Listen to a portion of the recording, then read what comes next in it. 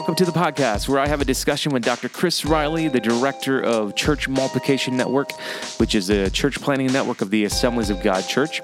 The Assemblies of God is one of the fastest growing, if not the fastest growing denomination in North America today.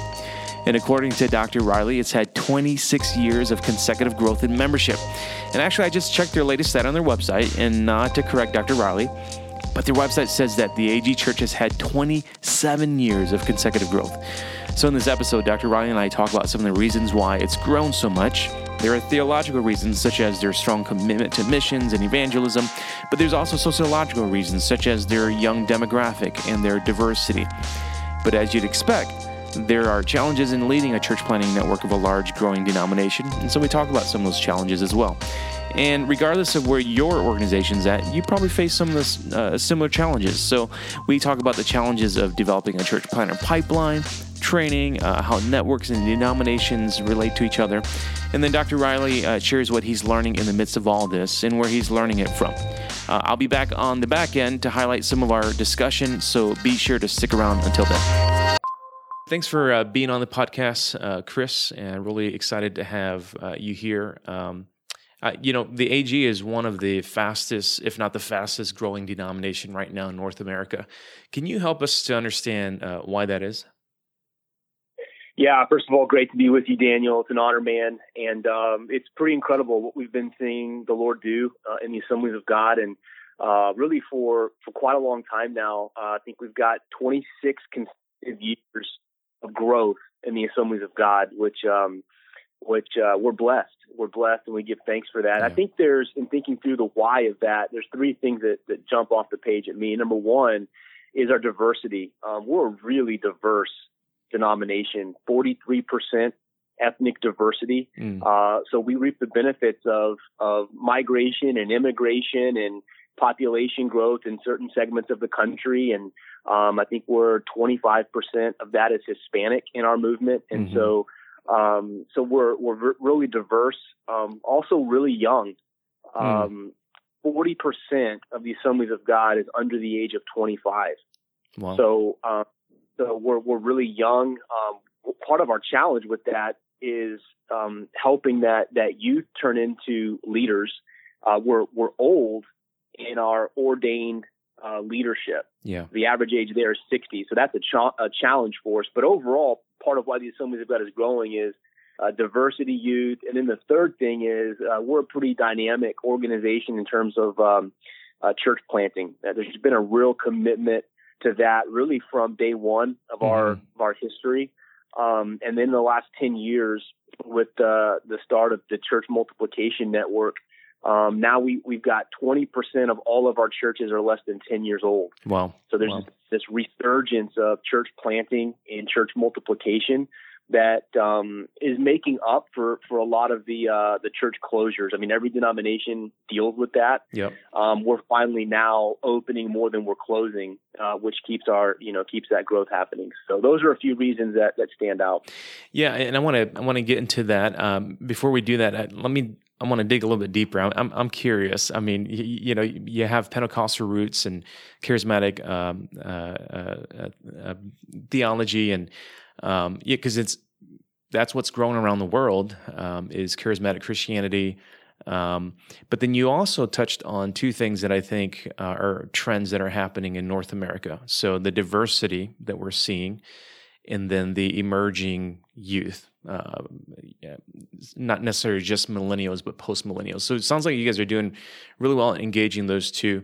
I'm just curious, I mean, for those of us theologian types, how much of your theology is still driving that? Like, I mean, how much of the AG Church is still very much Spirit-led and driven by that theology? I mean, I think it's the primary driving factor. Yeah. I mean, another thing is, as far as denominations go, we're relatively still a new kid on the block. We're 103 years old now. But comparatively speaking, we're one of the newer denominations. And from the very beginning in our theology, we were a missions-minded organization. It's kind of why we formed. And from that missions-mindedness, the way we did missions is we planted churches. Yeah. That's always been the primary missions strategy is to plant churches. The Assemblies of God from early on did a really great job of leveraging the strengths of all people. Kind of that Joel 2, I'm going to pour my spirit out on sons and daughters. Mm-hmm. And so from women in ministry to great programs and pipeline that kind of put missions and missions mindedness in the hearts of our youngest people in our movement. It's created a pretty strong DNA, and really that's turned into a pipeline for sending, really of all types, in all places. And with church planting in America, we're trying to leverage on that missions-minded spirit of our World Missions Program, which, by the way, I don't know if people realize, 95% of the Assemblies of God is outside of the United States. Mm-hmm. So, we have 360,000 churches around the world. 13,000 of those are in the States. So we're that reflects our mission-minded nature from the beginning. We've maintained that, and that really is a Pentecostal imperative for us that comes less from an emphasis on speaking in tongues, in my mind, and more of the Pentecostal distinctiveness of urgency for the lost. When we think back to the beginning of the 20th century, we discovered tongues and built theology kind of retroactively. What we started with was urgency for the lost and understanding the times. Mm-hmm. And when the Azusa Street revival happened in Los Angeles, it was women, it was African Americans, it was the poor, it was marginalized people who prayed and then were sent after they received the infilling of the Holy Spirit to go. And that's our roots, and that missiology, that DNA, that emphasis on missions and starting new things has been a part of the Assemblies of God from the beginning, and I think is why we see the growth and diversity in young people and in church planting. Yeah, man, that's a pretty cool combination. I'm thinking, just in my head, I'm hearing spirit-led, very mission-driven, diversity from the get-go. And now you're seeing diversity continue to happen, engaging the next generation. So these are the reasons why. So you're fast growing as a network. CMN is doing a lot of church planning right now. That's got to present some challenges. What are some of those challenges that you're facing right now? Yeah, there's a lot of challenges, and most of them are good problems to have.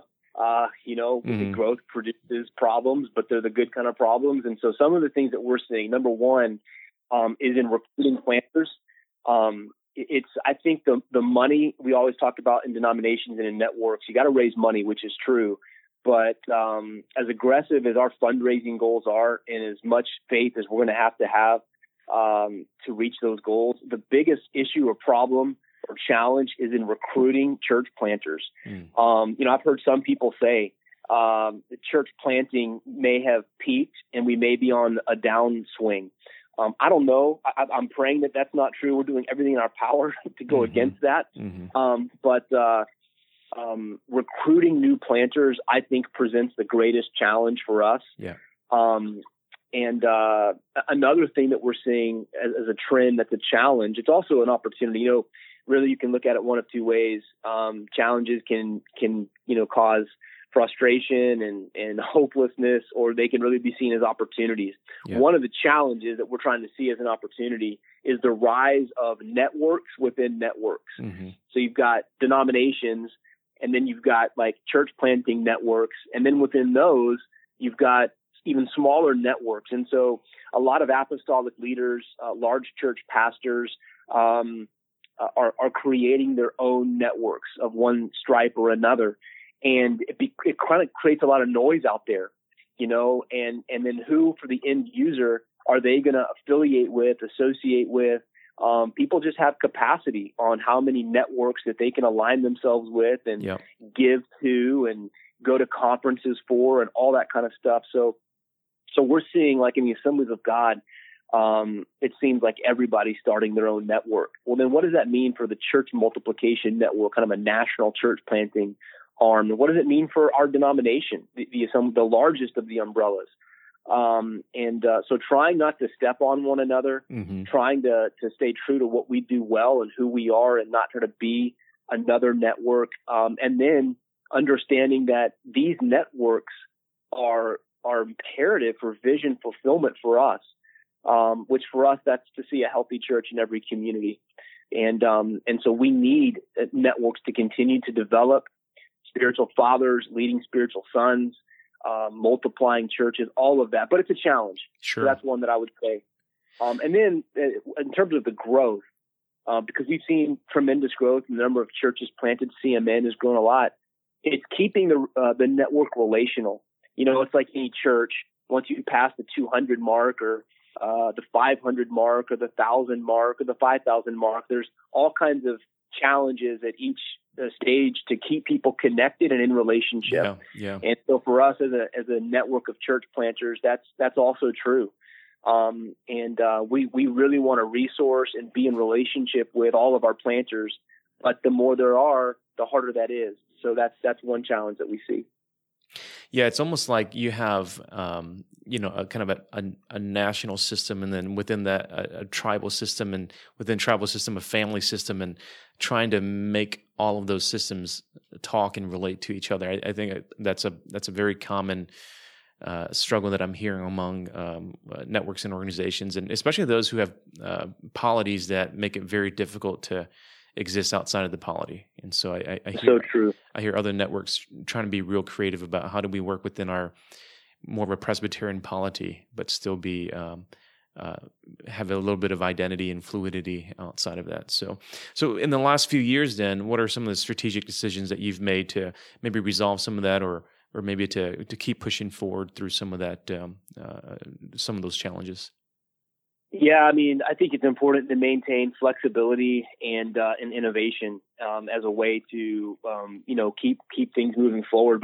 But practically, some things that we've done in the last 1 or 2 years that have helped us is we've just decided to get in the business of recruiting planters. We had kind of left that up to district leaders and just our local churches or whatever, and we had not made that our business nationally.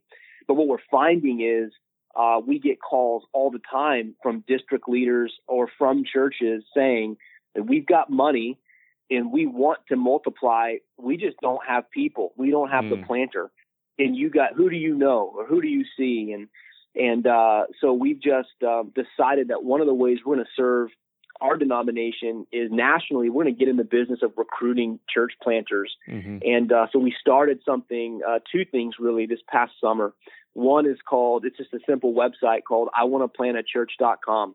So we try to just say it all in the website name. It's for those people who may be thinking or feeling called, or the Lord is whispering to them this idea of planting a church. And when you start feeling that, there's all kinds of unanswered questions. Well, how will I pay for it? And where should I go? And who will help me? And what do I do? And how do I talk to my pastor about that? And so on and so forth. And so we've created this little landing page, iwanttoplantachurch.com, where people can go at the very beginning of the stirring, and they take a short little quiz, and there's resources on there, and then we connect them kind of to their next step. And the second thing we started this summer in relation to that is called CMN reps, representatives. And so what we did is we picked a younger-ish church planter in every state that had planted a church, maybe come through our training, is kind of like-minded, or they've been with us on something, but they don't necessarily have 20 or 30 years experience. They're just out there 2-3 years down the road. And we said, hey, would you rep CMN in your state? Volunteer deal. But will you wear our T-shirt? Will you retweet our stuff? And when somebody clicks on iwanttoplantachurch.com and says that they're in South Carolina and they're thinking about planting a church, can we connect them to you? And can you be their first point of contact? And just kind of meet them for coffee or respond to an email. And so now we just expanded our national team by 50 people. Yeah. Volunteers who are already in with us, wise, but now they're connecting to people who are having that stirring, and there's a tighter handoff. So those are kind of 2 initiatives that we started this summer. That are really providing a lot of fruit. Just in the last, I'd say, 3 months, we've got 350 people in our pipeline just through that iwanttoplantachurch.com landing page. So simple and free, man. We didn't spend money on that. That's great. Couple other things, Daniel, that we've done. that I won't take too much time to talk about, but we totally reinvented our church planter training content. That was a 2-year journey for us. Mm-hmm. And we shortened it. We made it more dynamic, and we have better coaches at that event. So that's been really big for us. We're setting record numbers of people coming through our trainings the past 2 years. And then we're launching our first ever church planter conference next spring. Mm-hmm. And that'll be a national conference. And I think it's going to add a lot of momentum. We feel like we've got this rallying cry. We want to see a healthy church in every community, but we haven't had a rallying point where people can come together. And it's like, I struggled with it because I'm thinking, the world doesn't need another conference, but I feel like we for our family and our tribe, we do need one. And so it's going to, I think, add a lot of momentum to what's going on nationally for us. Yeah, absolutely. I mean, I can think about, when you're planting a church, and you might, if you don't have the launch large model, but you might start with, we're going to do 3 small groups first, and you can keep meeting as 3 small groups, but there comes a point when you're like, it'd be nice to meet together and celebrate what God's doing. So I can totally see why you would want to do something like that, because it allows you to celebrate what God's doing nationally and in North America. And so you talked about a couple of things that I think I've heard over and over again about the trend in church planting. Are we on the downswing? And I definitely don't personally subscribe to the idea that God's done with church planting in North America. But I think there's been an overwhelming consensus that, the days of free agency church planting, I don't know if we can call it that, where we had free agents floating around, or the pipeline of, associate pastors and youth pastors have kind of dwindled down a bit. But it's forcing, I'm hearing what you're saying, it's forcing creativity to come out from, church planting leaders to actually put that impetus back on churches, and to recruit from churches, and potentially even lay people, people who are, who you'll take through a pipeline, a process of developing them. And I think that's great. I'm going to make sure that we put your website, what is it called? I'm interested in church. I want to plant a church.com. Yeah, I want to plant a church.com. Make sure we'll put that in the show notes. So is that something that, somebody who is not necessarily in ministry, maybe just a church member or a lay member, they can just go to that website and they'll learn more about church planting? It's for anybody and everybody, Daniel. I mean, we're hearing a lot, unfortunately, that there would be a youth pastor or associate pastor who feels stirred to plant a church, but is afraid to talk to their lead pastor about it because they might get fired, or they might be looked at differently after that because they're not all in anymore or whatever. And so this gives them a place and a person to talk to where they can process safely, okay, what are some of your next steps? Is this something for 6 months down the road or 6 years down the road? And we've got steps for you, either case. It's also for lay people to say, man, I have no idea where to even start on this, but I just feel like God's doing something, and this gives them a place to go to know what to do next. And it's really about next steps. Previously, just for context, the first point of entry for the Church Multiplication Network was our church planter training event. That's like a several $100s to come to an event. That's a pretty high point of entry for people. Yeah. So we had to get it down a little more to the point of inception. When was the first time you thought about or felt called or stirred or whatever? And then we had to have a place for people to go at that stage. And so that's been super helpful for us. But it's really for everybody. Yeah. I mean, great idea. Great idea. So as a national leader, strategist for the CMN, who are you learning from these days? I mean, the growth of your organization, I'm sure there's lots that you're having to figure out right now. So who are you reading? Who are you listening to? Who are you learning from? Yeah, this is a funny deal, Daniel. I get asked all the time, like, what are you reading right now? Here's the truth. All right. I just finished my doctoral work less than 2 years ago. So I've been watching a lot of TV, man. So, good for you, man.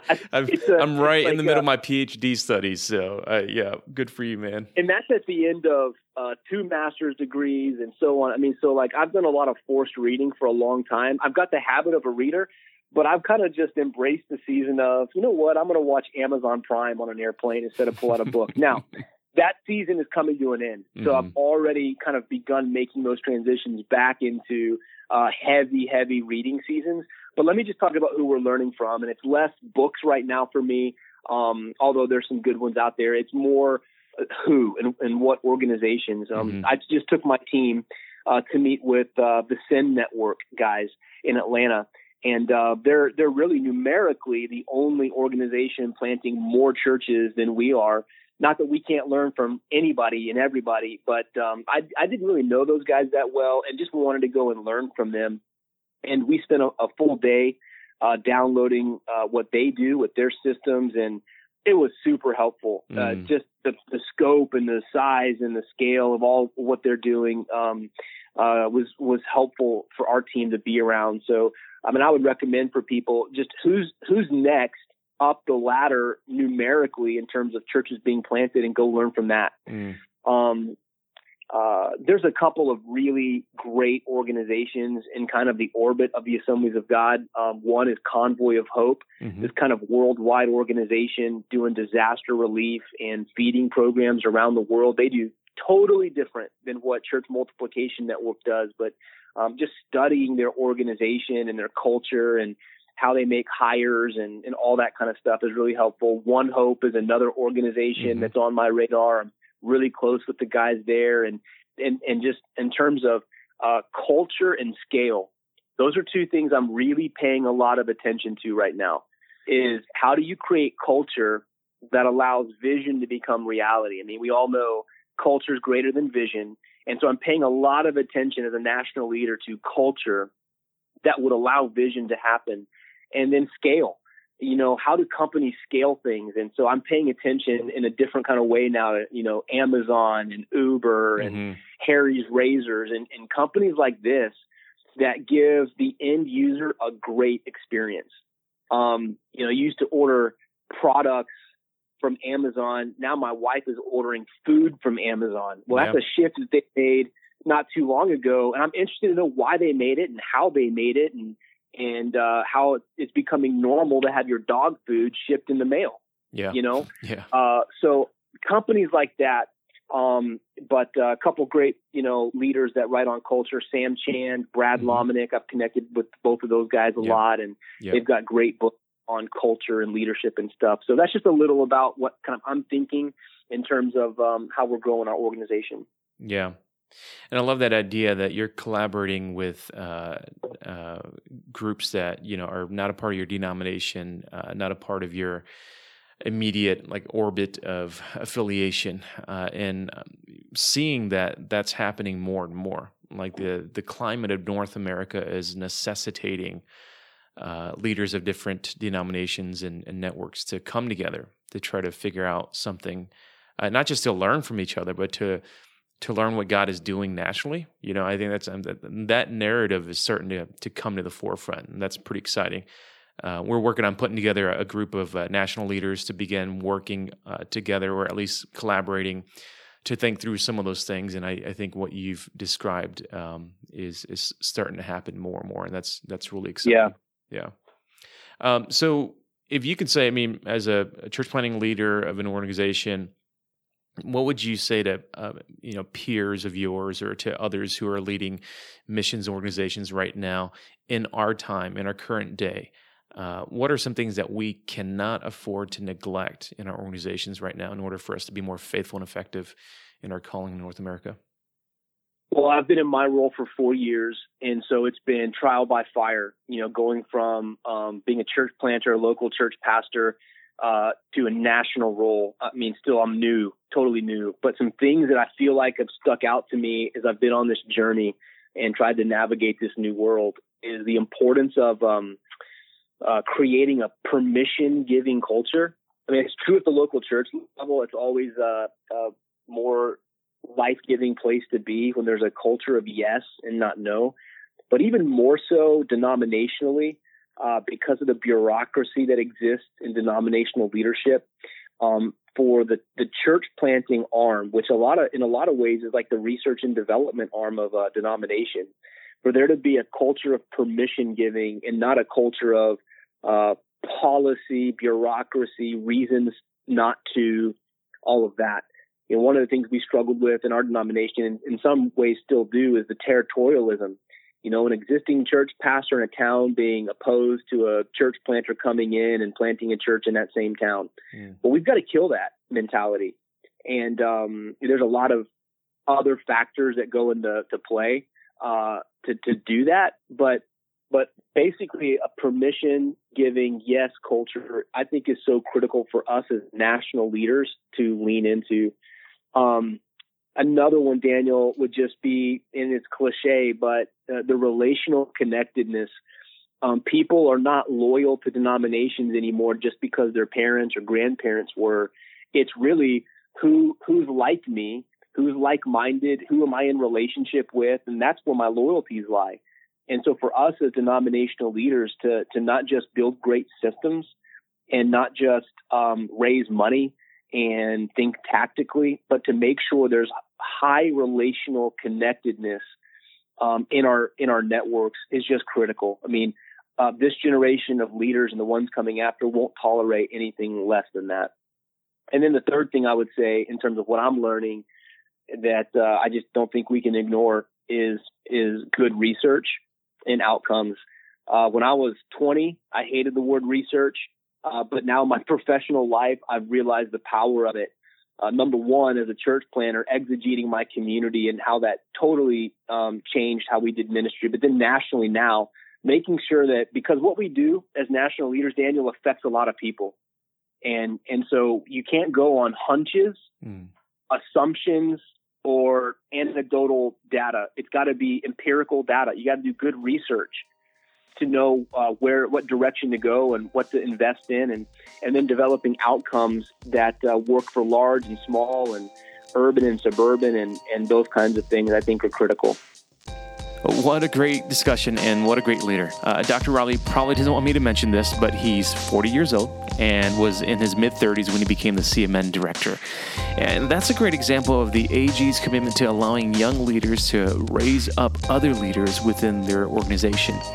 Two things I want to highlight from our conversation, and one is this: the willingness to learn from other networks and denominations. We're seeing this happen more and more, and part of it is because it's the biblical thing to do. I mean, there's no greater kingdom work than to be unified in heart and head when it comes to strategizing for the kingdom. But also, it goes to show that, in the past, denominations could be territorial for whatever reason, but not everyone's like that. In the CMN, Church Multiplication Network of the Assemblies of God, and the SEN Network of the Southern Baptists coming together to share knowledge and ideas is a huge testament of kingdom activity in North America. Now, the second thing I want to highlight is the realization that the days of church planter free agency is gone, or at least it's not what it used to be. But the creativity and intentionality of CMN in developing tools like iwanttoplantachurch.com, that's a reminder to all of us that we have to educate and call the next generation of church planters now, today. Some of the best church planters for tomorrow don't have a clue what church planting is yet, but it's our job to help churches to disciple them in obedience to God's word and God's mission. And we got to be creative in the tools that we're developing to help churches. And Dr. Railey shared with us some of the creative ways that they're trying to do this. Can you do me a favor? Can you subscribe to our podcast and let others know about it? You can also share this episode on Twitter and Facebook. Just tell people about it. And if you have any questions or comments, go to seninstitute.org. Shoot me an email. I'd love to hear from you. See you in our next episode.